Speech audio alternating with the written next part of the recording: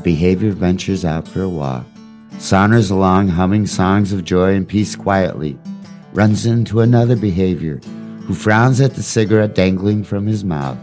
This causes the mood of the first behavior to squirm in the midst of his walk, and the lack of goodwill on the part of the second behavior leads to another behavior on his part. Well, now this behavior invokes the bird from the first behavior, and soon some scorn and animosity is shared. A rift is soon formed between the two behaviors. Morning cast a ghastly pall on my window glass.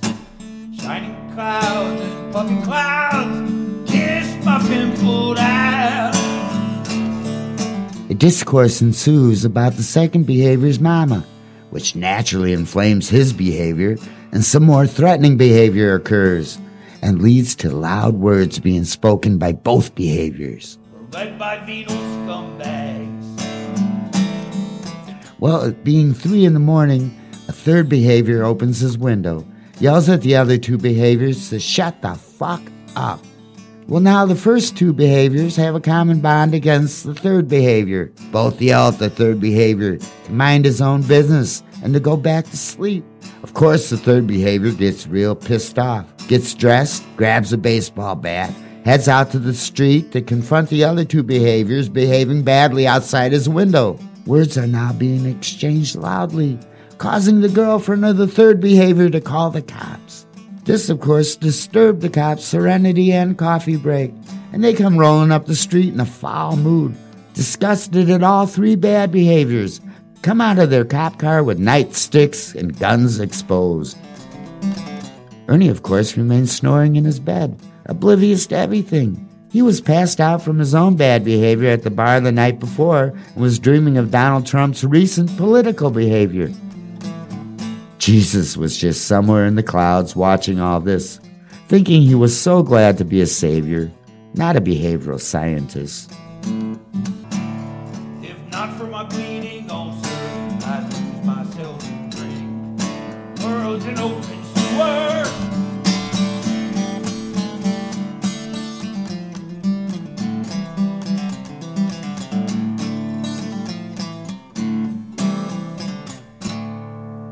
These are bedtime stories. It's up to you, the listener, to discern the reliability of the narrator. Well, I've been thinking that tonight the bottle would be fine. Tomorrow a glimmer that will fade. Well, I'm trying to stop time with another glass of wine. Memory that don't seem to go away. While I'm staring at my hands. Ernie was home from college for the summer. He had a date with a gal from Glenview. He went to her house, rang the doorbell. Her father answered. Ernie said he had come to sleep with his daughter. The father scowled at Ernie, slammed the door. Ernie was confused. He was just telling the truth. It was a long drive from Homewood to Glenview. He didn't drive that far just to take a girl out for ice cream.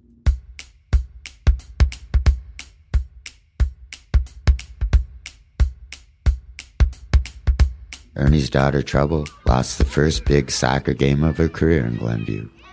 Ernie was in charge of refreshments for the team that day. He mixed a fifth of Jack with the Kool-Aid. He'd been drinking. The team lost 9-0, but the girls had a real good time. And wasn't that the point of youth soccer anyway? Not every girl could be the next Mia Hamm. Glenview is also the town where his good friend Ricky got shot in the ass. Twice, no less. Ricky had picked up a girl at a bar. She took him home to her house in Glenview. Ricky had no idea she was married until her rather irate husband walked into the bedroom, shot poor Ricky in the left cheek. A year later, Ernie was at a bachelor party and then watched Ricky in a cast up to his waist. Ernie asked what happened. It seems Ricky had picked up the same girl took her home to the same house in Glenview. The husband came home again and shot Ricky in the right cheek.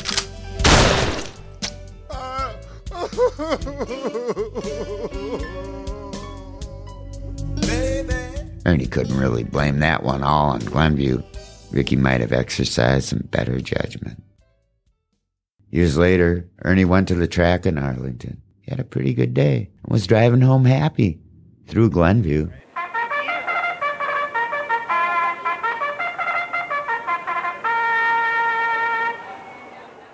Here come the horses for today's race.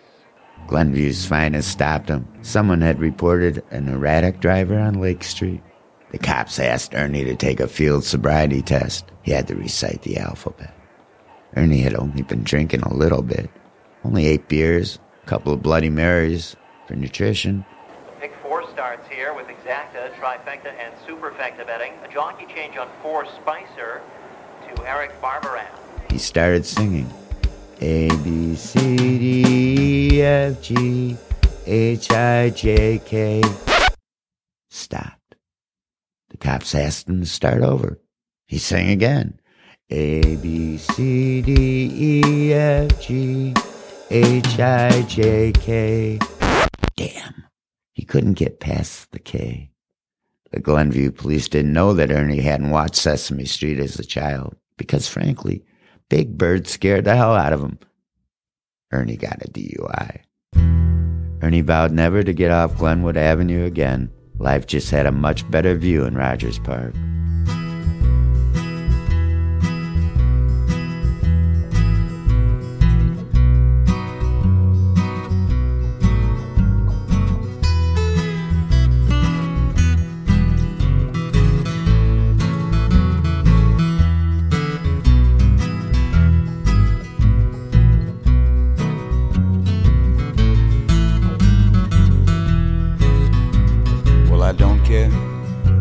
About the future, don't wanna think much of the past. I'm trying to focus on the present. Get the barmaid to fill my glass. It's getting kinda empty, like the pockets of my jeans. Soon I'll have to go home and face all my broken dreams. Well, I've been thinking that tonight the bottle would be fine. Tomorrow a glimmer that will fade. Well, I'm trying to stop time with another glass of wine. Memory that don't seem to go away.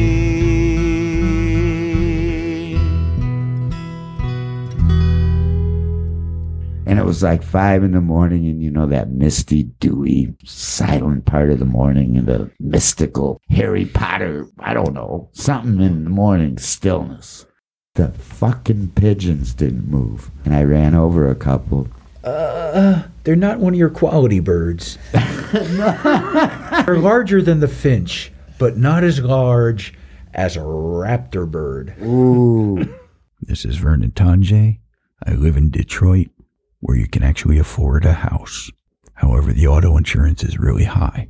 It's almost 300 miles from my house to Chicago, but I don't regret a single meter. It was on 94, and we lost an hour on the way. I did a lot of driving, but I was just staring and being very quiet. Feel free to write Ernie for fashion tips or share your own barbecue chicken recipe at advicefromernie@gmail.com. I ran into Ernie at the Morse L stop. There's a little liquor store right inside the L stop. That's where he was. Goodness me, that was sometime in the mid-'80s. He had nothing but scorn for the way I sang and played guitar.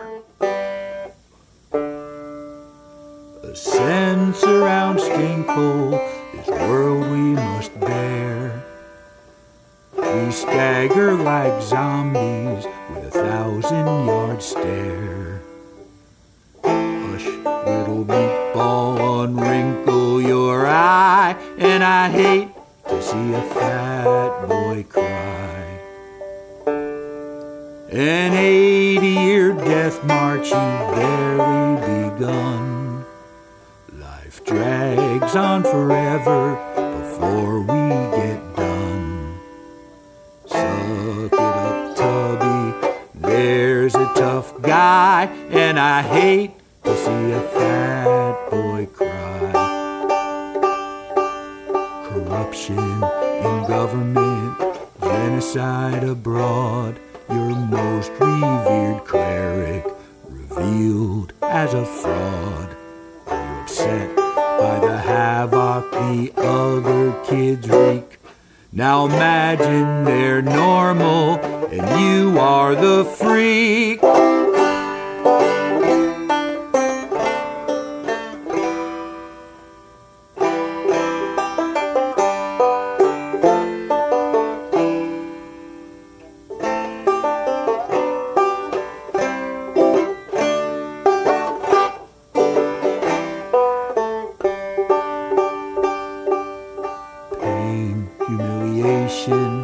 Torture, guns, these are the fuels on which our world runs.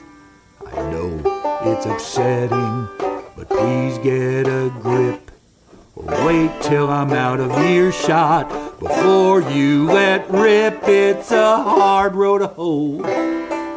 Be of good cheer. I bet these fatuous platitudes grate on your ears. Be a tough soldier, there's a tough guy, and I hate to see a fat boy cry. Listen, Porky, I hate to see a fat boy cry. Catch up with everything Ernie at his webpage at erniebedlam.com, all lowercase.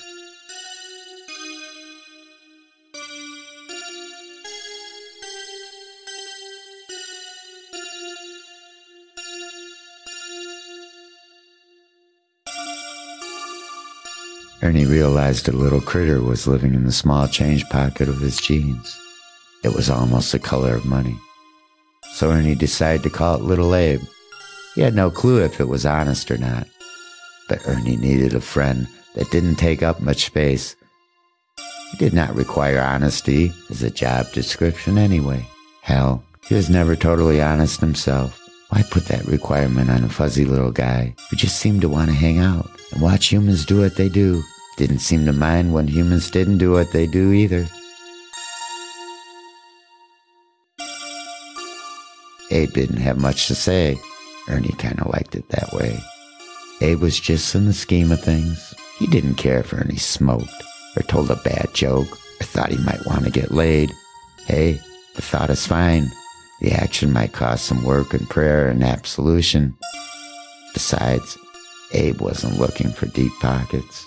Abe just reminded Ernie he was alive, and if he wandered down the wrong alley, the fuzzy critter would stew a bit and get Ernie to breathe, smell the roses, get him to a sidewalk with sidewalk cracks and a sidewalk cruise. Ernie was amused and kind of liked how the little fella filled up an empty pocket and never throbbed when it wanted a bit of attention.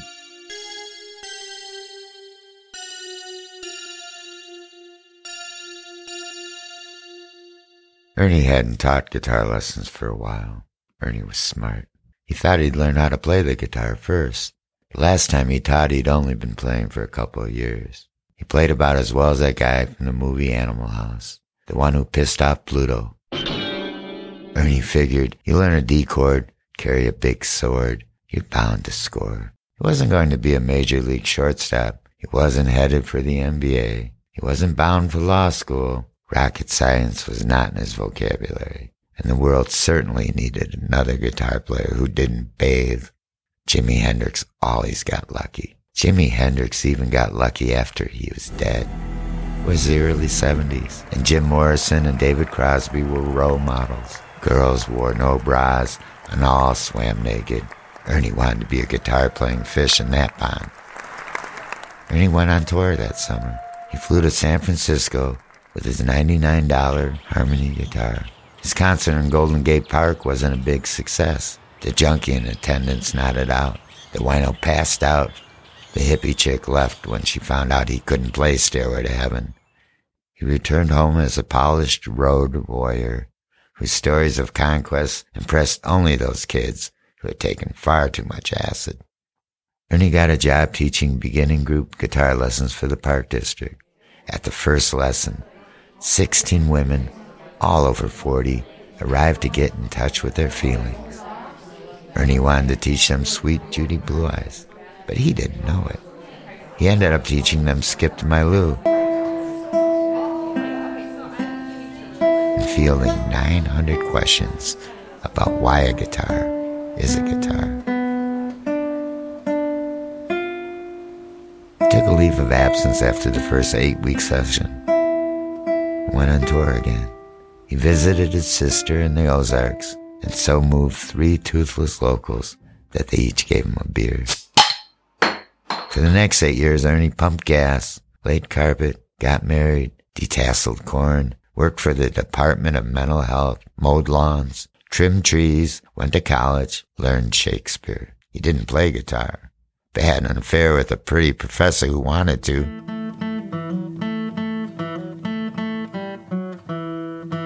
Ernie was finally ready to teach again. His first wife taught piano and told Ernie they needed a guitar teacher at the store. Ernie was excited and quite willing to impart all he'd learned about guitar playing in the past 10 years. Ernie's first student arrived for his lesson. Ernie confidently greeted him, as he now knew how to play Stairway to Heaven. The student was an elderly man. Ernie figured him to be in his late 60s or so. The man had gray braids down to his ass, wore a disturbing tie-dyed shirt and a cowboy hat. Ernie asked the man what kind of music he liked. The man said he wanted to be Willie Nelson. Ernie said, "Cool. Willie's got a nice melodic style." The man replied, "No, I want to be Willie Nelson." Ernie said Willie Nelson would be a fine inspiration because he certainly had a distinctive way of playing. He started to show the fellow on the road again, but was interrupted once more. The man said, "You don't understand. I want to be Willie Nelson." Ernie understood perfectly. He got up, packed up his guitar, left the room, saying he couldn't help him. Ernie went to the bar, ordered a shot of Jack Daniels and a beer, and contemplated unemployment. Then he went home, called his friend in Peoria, asking if he could come visit. Ernie needed to go on tour again. If you go out in the woods tonight, you're in for a big surprise. Thanks for listening to the Ernie Bedlam Bedtime Stories. Ernie's many tales are conceived, written, and narrated by Craig Champlin. What holds them up? It's the same thing that holds up those strapless dresses, I think. It's a gender issue. Oh, well, no wonder I'm confused. If you've enjoyed this podcast, please hit subscribe. We're releasing new shows every 2 weeks or so. Thanks to our contributors, Tim Menard and Vernon Tonges, for the music. The meter's up in 4 minutes. Please get ready to send me $20 for my Ernie Bedlam stories. I am glad to announce that it's going to be a 97-page book, which is about the same length as The Old Man and the Sea.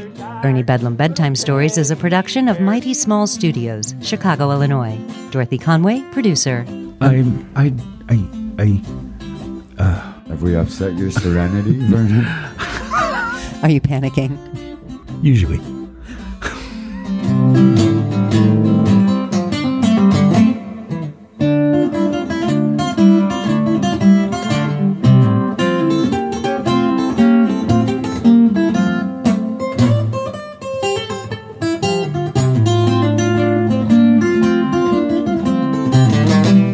Where are you going with this? I don't know. I don't know.